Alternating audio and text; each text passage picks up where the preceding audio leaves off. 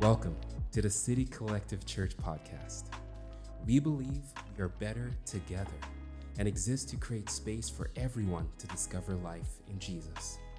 We hope that in today's message, you encounter the heart of God and are challenged and inspired in your relationship with Christ.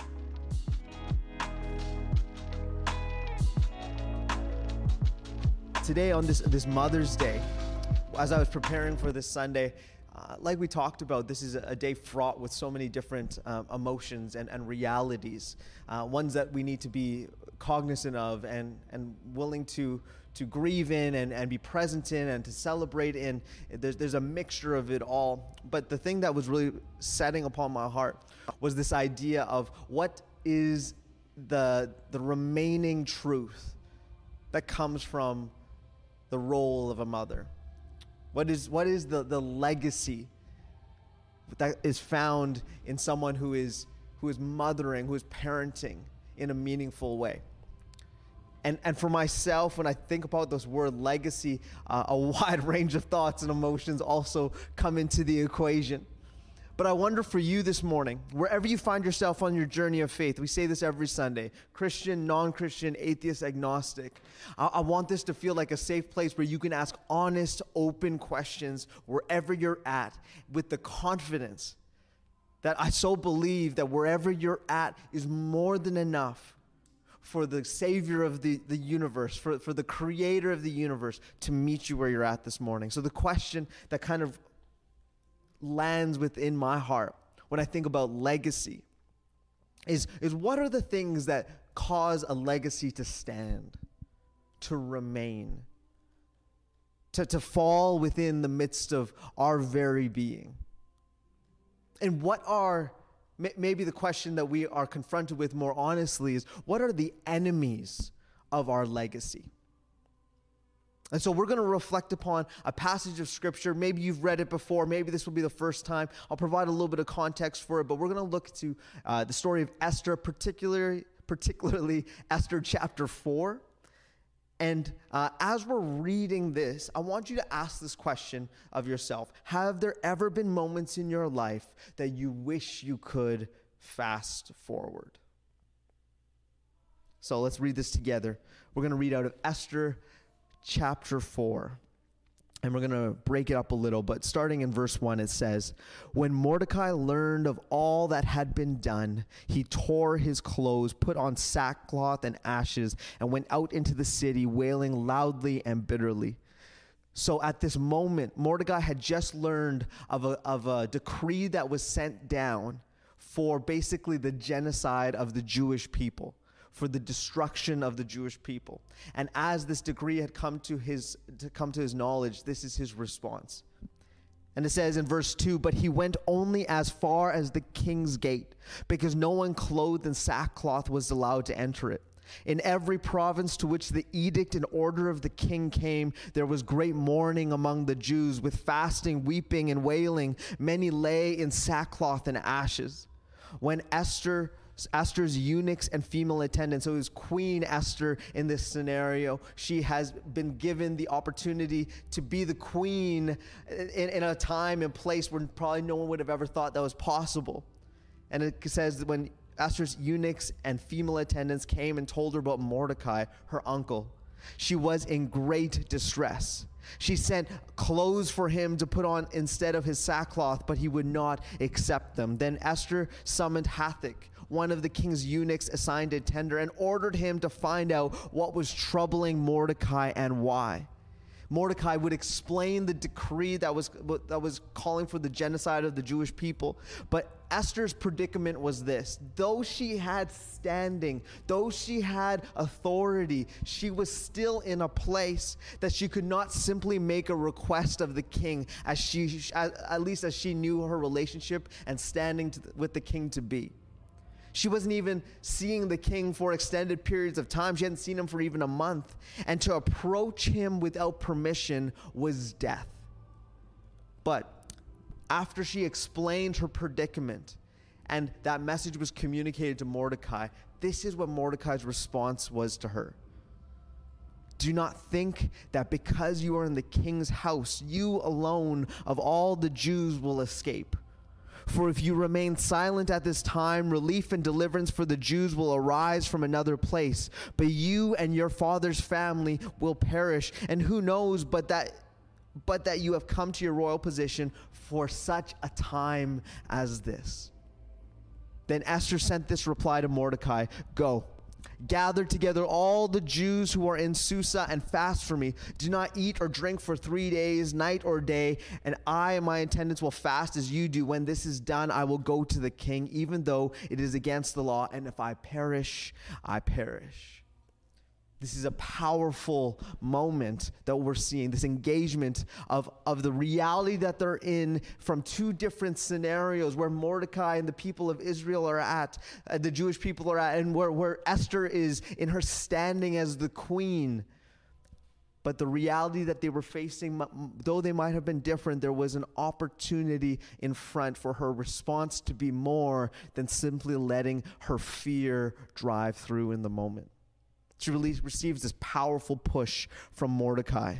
For if you remain silent. And I almost hear that call from Mordecai in different ways for us this morning. For if you remain silent, you, whoever you are, wherever you're watching from, wherever you're listening from, know this, that there is a call of God upon your life that is beyond what you see and what you experience here and now.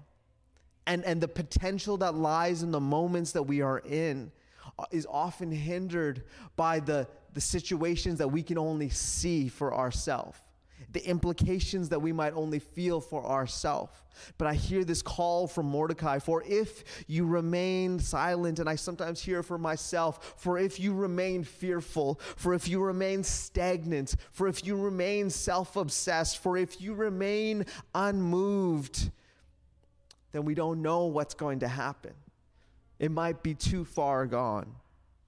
I still love the hope that is found in Mordecai, where he says, if you don't do something, I still believe that someone will. But this is your opportunity, that God still will intervene, but God is inviting you into this opportunity. And so wherever you are this morning, it might not seem that we're in a world full of opportunity, that the opportunity right now might just be to go on walks outside and enjoy the sunshine, and we might think that's the extent of our opportunities to a degree, but the potential of the moment lies in our ability to say yes to the opportunity of God, the invitation of God to step outside of just what we can see and step into the future that He might have for us. That we might be feeling like we want to fast forward through these difficult moments. That for this moment for Esther, I wonder if she just wanted to hit fast forward so she can get on to the next. That's what I often catch myself in these difficult situations and difficult moments of decision making, that I just want to hit fast forward.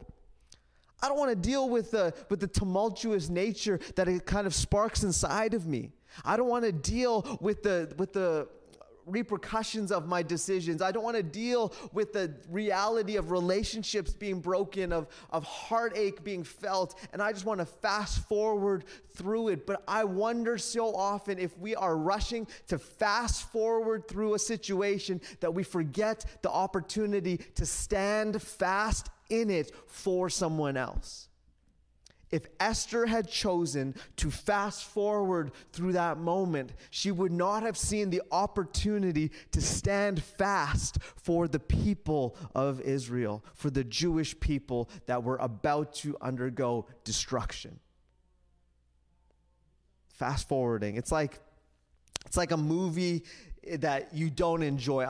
I know for myself, I don't really enjoy horror movies. Some of y'all are, after a long day of work, you come home and you're like, I want to watch a horror movie. I don't get that. I don't particularly understand that. I feel like we have enough stress in our lives to undergo like continual stress in the space of a horror movie where we know what's kind of going to happen. We know it's going to be a little cheesy in moments. We know it's probably going to frighten us, and yet we put ourselves through it. It's not for me. It might be for you. It's not for me. And whenever it gets to those moments, I've had to put myself through it because I have fallen prone to peer pressure at moments and watched movies with friends. And then I'm just like, let's fast forward through this part. I don't want to experience this. I want to rush on through this because I don't want to have that feeling that it creates. And you know what? We want to fast forward far too often in our lives because we are uncomfortable with the realities of the moment. But when we are people who listen to the voice of God instead of listening to the voice of self, instead of listening to that internal voice of fear, we listen to to that greater voice of hope and joy and strength that invites us to stand fast. Don't fast forward, stand fast. For Esther, she could have kind of just shot from the hip and gone forward with it, but she didn't just listen to the situation that was presented. She paused and she reflected and she invited God into it. That she was going to allow God to begin to speak. She chose to fast and invited people to fast. When I say fast, not eat, and pause and pray and invite God to provide some direction on how to proceed. She was no longer looking for a quick fix. Because a quick fix is kind of like consuming to get what we want when we want it. It's trying to make it happen right away, but far too often, the quick fix isn't the ultimate fix. The quick fix is actually the Band-Aid that gets washed away pretty quickly once the flood comes. And so we have a decision to make in situations like this. She was a byproduct of a people that had seen God move.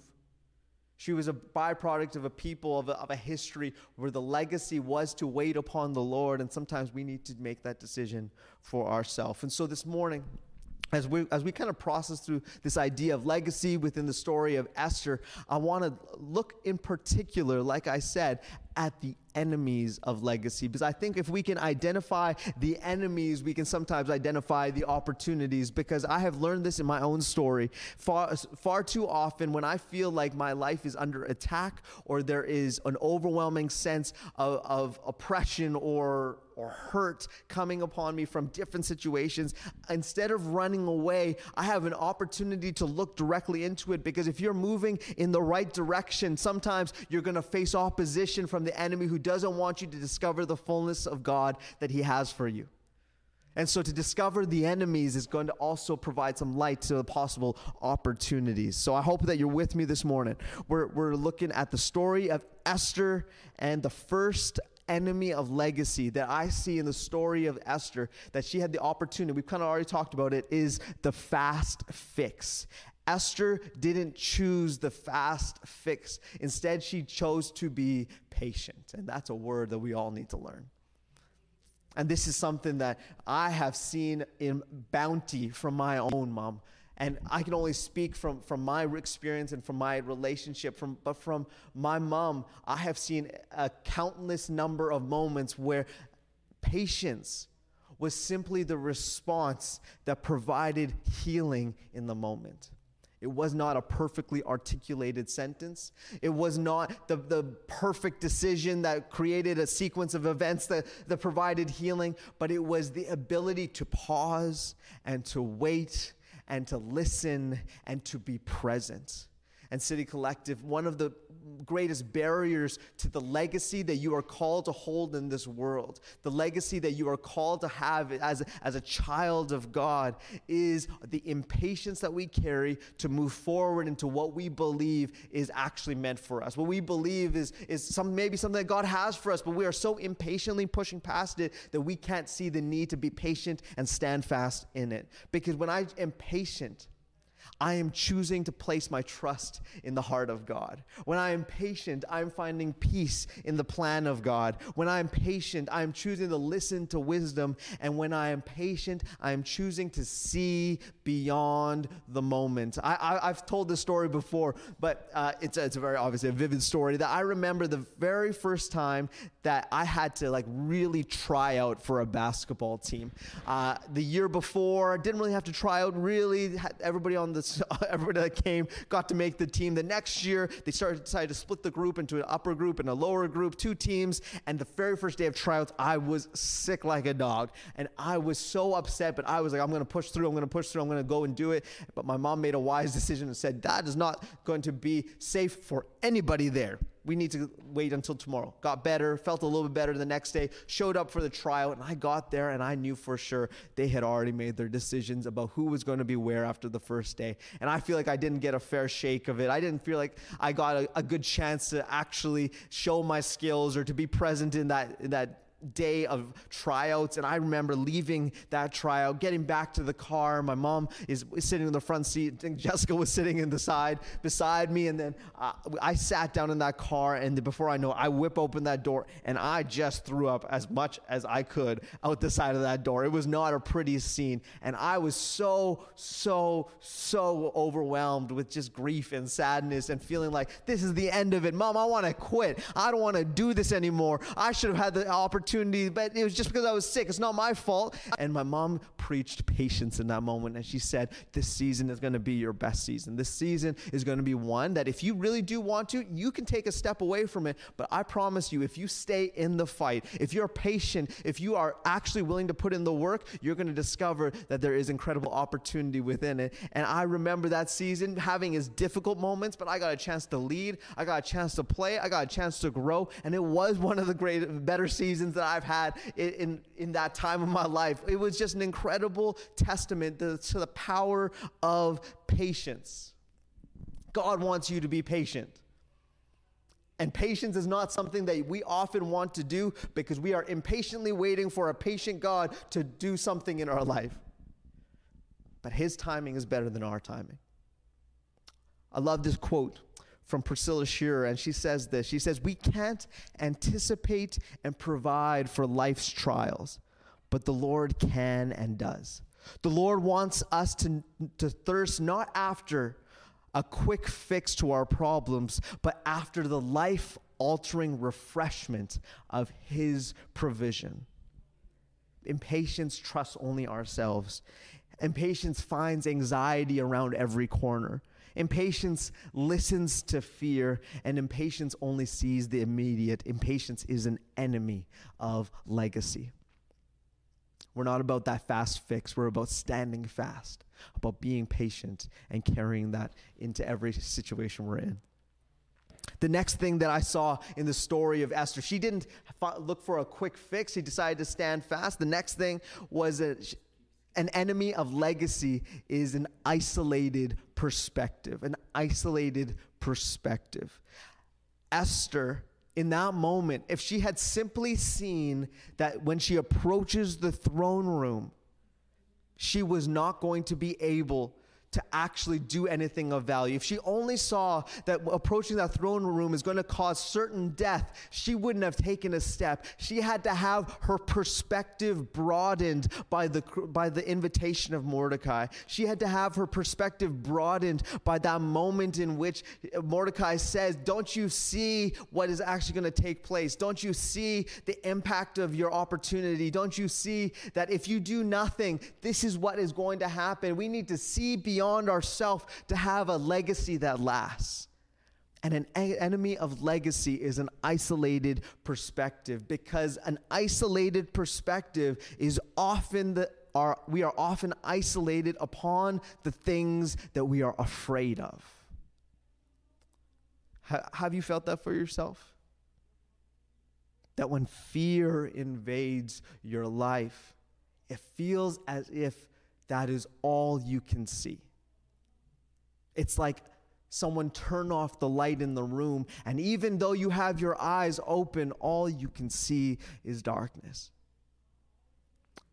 But we need to be in relationship, in community, in discipleship, so that we can have moments where even just a glimmer of light brings hope in the midst of the darkness. That suddenly we can see, oh, what if there's the possibility of this? What if I could go over here? What if I could move over there? What if I could see this, say this? We need to have a broadening of our perspective if we are going to have a legacy that lasts. Because once Esther saw the broadening of her perspective, she began to have that shift of action where she just made the decision that even if my perspective, the approach to the throne is actually going to have the possibility of death, I see the opportunity of life within it that I'm going to fight for. And that isolated perspective was not going to be the thing that overwhelmed her. her. She was not going to obsess over the fear, but it was going to be a fixed perspective that was going to shift to a mission perspective. It was going to be more than just herself. And when I have a broadened perspective, then I'm actually willing to learn. An isolated perspective is often unwilling to learn. And it believes in something instead of simply just the someone, instead of just ourselves. I think I see this even within the social justice narratives that are running throughout our society, talking about the fact that Black Lives Matter, talking about the fact that there is disparities in opinion when it comes to how we approach and how we treat this period of this pandemic, of COVID realities. And I wonder to myself if our isolated perspectives is actually creating our sense of isolation. If you are feeling a sense of pure isolation, yes, there are real, tangible restrictions and realities. I get it. I feel it. But I am confronted as well within my own stubbornness that sometimes my isolated perspective feeds my isolation. And this is one of the beautiful parts of the local church. I so believe this, that within the church, you will find very few places in the world where people young and old, black and white, of all colors, of all nations, of socioeconomic backgrounds, all coming together and converging on this one place to celebrate and to dive into and to be in awe of our Jesus, of our Savior. And to do that together, despite all of our differences, that is beautiful, and that is the kingdom. And I wonder if in some ways, if this pandemic has just created isolated perspectives to feed our isolation. But church, we are not isolated in our perspective because we have a community of people that are experiencing life in so many different ways. Maybe one of the most powerful things that you can do in a moment of tension, in a moment of feeling overwhelmed, is to listen to a perspective that is not your own. I'm not saying that you have to agree with everyone and anything, but sometimes when we listen, we hear more than just the perspective. We hear the heart. We hear the person. We hear the brokenness and the experience, and we have the heart of Jesus kind of infiltrate our own perspective and bring empathy and healing and a willingness to stand with them in the midst of it all. We live in a world that is so divided. The church is not called to be divided. The church is called to be a place of healing and unity. And if we have a broadened perspective to overcome the enemy of legacy, which is an isolated perspective, I truly believe legacy is possible on a personal, individual, and communal level. Number 2, isolated perspective. Let me read this quote to you from Henry Nouwen. He says, "People who have come to know the joy of God do not deny the darkness, but they choose not to live in it. They claim that the light that shines in the darkness can be trusted more than the darkness itself, and that a little bit of light can dispel a lot of darkness. They point each other to flashes of light here and there and remind each other that they reveal the hidden but real presence of God." That's a broadened perspective that we can help each other to discover. The next thing that I feel is often an enemy of legacy is comparison, or in some situations that could be simply called lust. Esther couldn't let the experience of another dictate the actions for herself. At the beginning of the story of Esther, before she is queen, there is another queen, Queen Vashti, who comes to the throne room and who is embarrassed in the situation, and it doesn't go well for her. And there are other aspects of this story that are at play. Do not get me wrong. There is some nuance and variance to it. But I think so often for us, even though details might be different, when we see one aspect of a previous experience go a certain way, we equate it ultimately as our experience as well. She would have maybe seen, if she had allowed comparison to take control, she would have seen that Queen Vashti had gone and been rejected and tossed to the side. And if she's going to go, she's going to have that same experience. And comparison would have won the day. Death would have won the day. But she chose not to let the experience of another dictate the decision for herself. Now, hear me on this. I think experience is important. I think we need to learn from each other and from the people who have gone before us and from the experiences that we have.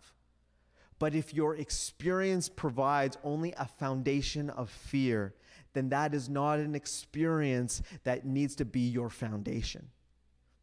Experience that is a foundation of wisdom creates a different building that we move from than an experience that is a foundation of fear.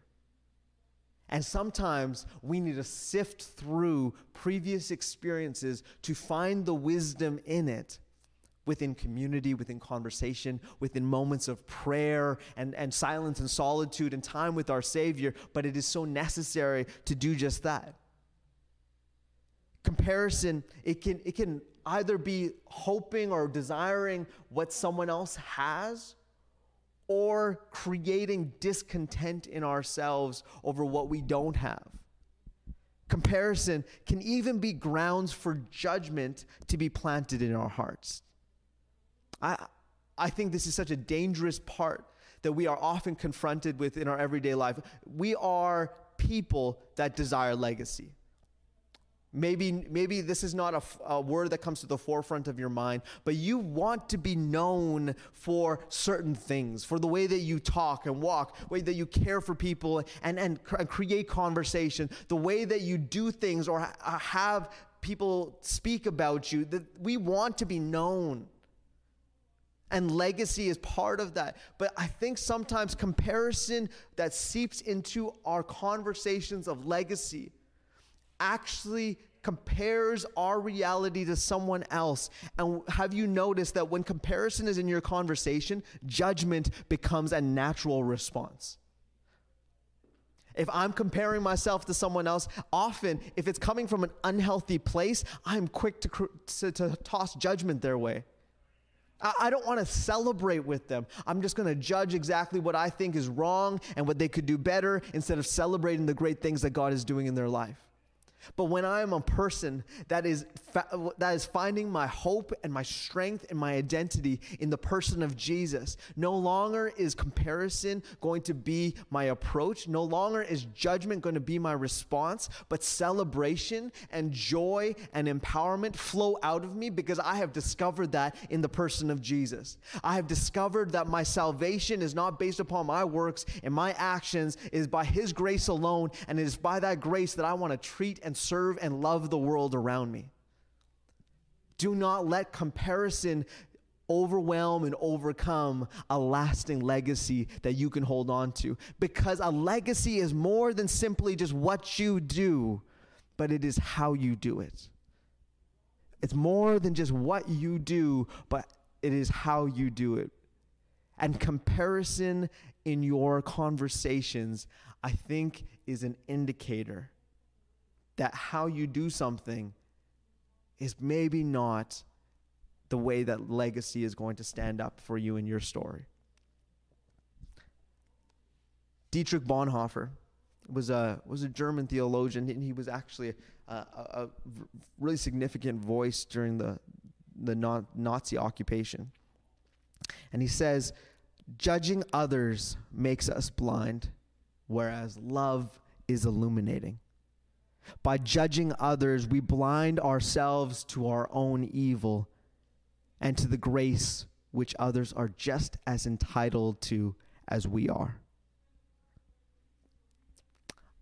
If comparison is the enemy of legacy, thankfulness and gratitude is a builder of legacy. Because thankfulness should not be born out of the quantity of despair that another has, but out of our identity in Christ. So that's the third one, comparison. Esther couldn't let the experience of another create fear for herself. And the fourth one is stinginess. Esther had to decide if she was willing to give of herself. Because generosity is the greatest legacy that we as humans have the ability to leave in this world.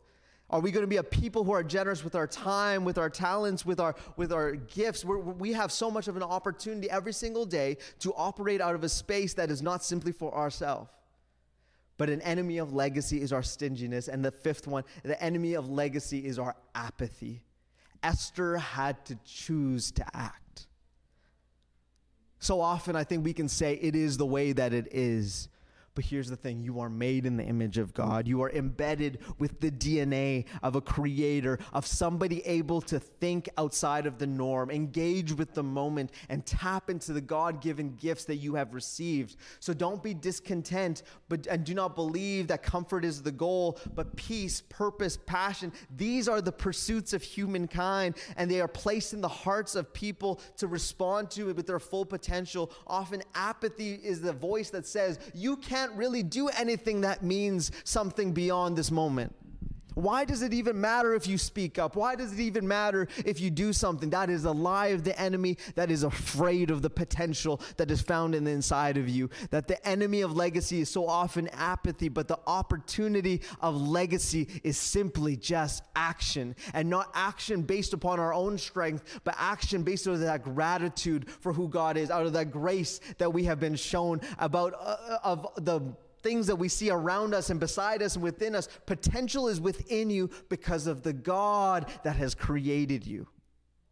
And God created Esther for this moment, and she acted upon it. He placed her in this moment, and she acted upon it. And the legacy of her life was more than simply that she was queen when she shouldn't have been, but it was that she had made a decision that saved the people of Israel from imminent destruction. So City Collective, know this. You are the byproduct of a divine legacy. You are created and formed by the image of God. Your legacy isn't contingent upon perfection.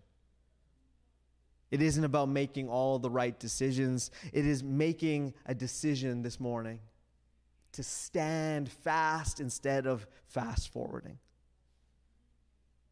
To stand fast with your friends and family in grief and heartache when all you want to do is run. To stand fast in a truth that reflects the heart of Jesus instead of personal preference.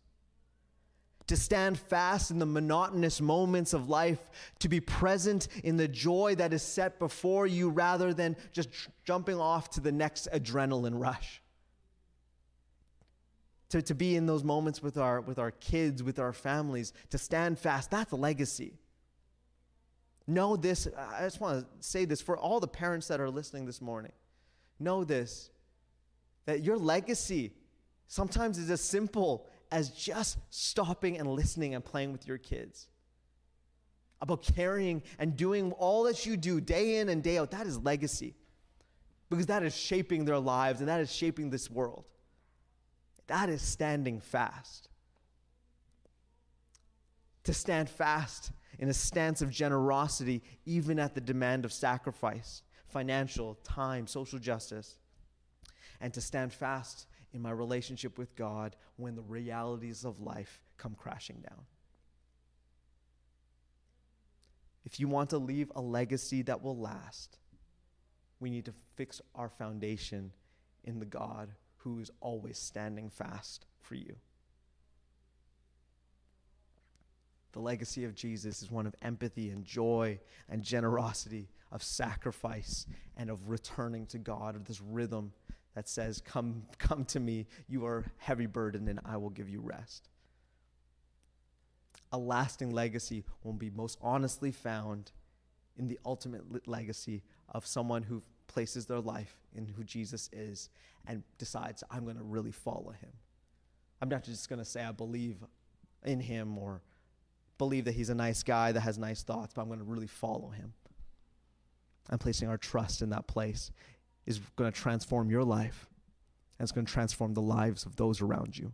That's a legacy that lasts. Would you pray with me this morning? So Heavenly Father, we give you thanks that you showed us the way. That even within the story of Esther, all these enemies of legacy that were overcome, that she didn't even realize she was maybe doing in the moment, but you placed this stirring, this heartfelt desire, and she brought people around her that she needed so that she was not overcome by the enemies of legacy, but she stepped forward into the calling that you had for her. I just pray that is an inspiration to all who are listening to this morning. Anyone who is feeling brokenness or heartache, or this day is just not one full of positive or good emotions, I just pray that you meet them where they're at and that you start speaking hope of potential found in you. That there is a hope not found in our circumstances and our situations or our abilities or our actions, but our hope is found in the goodness of God, in the Savior that came so that we could experience the fullness of life. And when we discover that grace, we can experience it for ourselves and begin to share it in the world that we're in. So I just believe right now that those enemies of legacy have no place in our life. Those enemies of legacy have no place in our church, but we're going to be a people that are so overwhelmed by the goodness of God in the land of the living that we live in a place of thankfulness and grace and joy, and that we become a people who are partnered in the mission of God set before this world, so that all people might know and be saved and come to know who you are and see their lives transformed just as ours have been. Thank you that the opportunity of legacy is before each person today. Give us the courage and the boldness to step into it. We give you thanks. In Jesus' name I pray. Amen. Thank you for listening to today's message. We hope it challenged, encouraged, and inspired you in your walk with our Lord Jesus Christ. To keep up with City Collective, make sure to check us out on Instagram and Facebook at City Collective Church. Have a great week.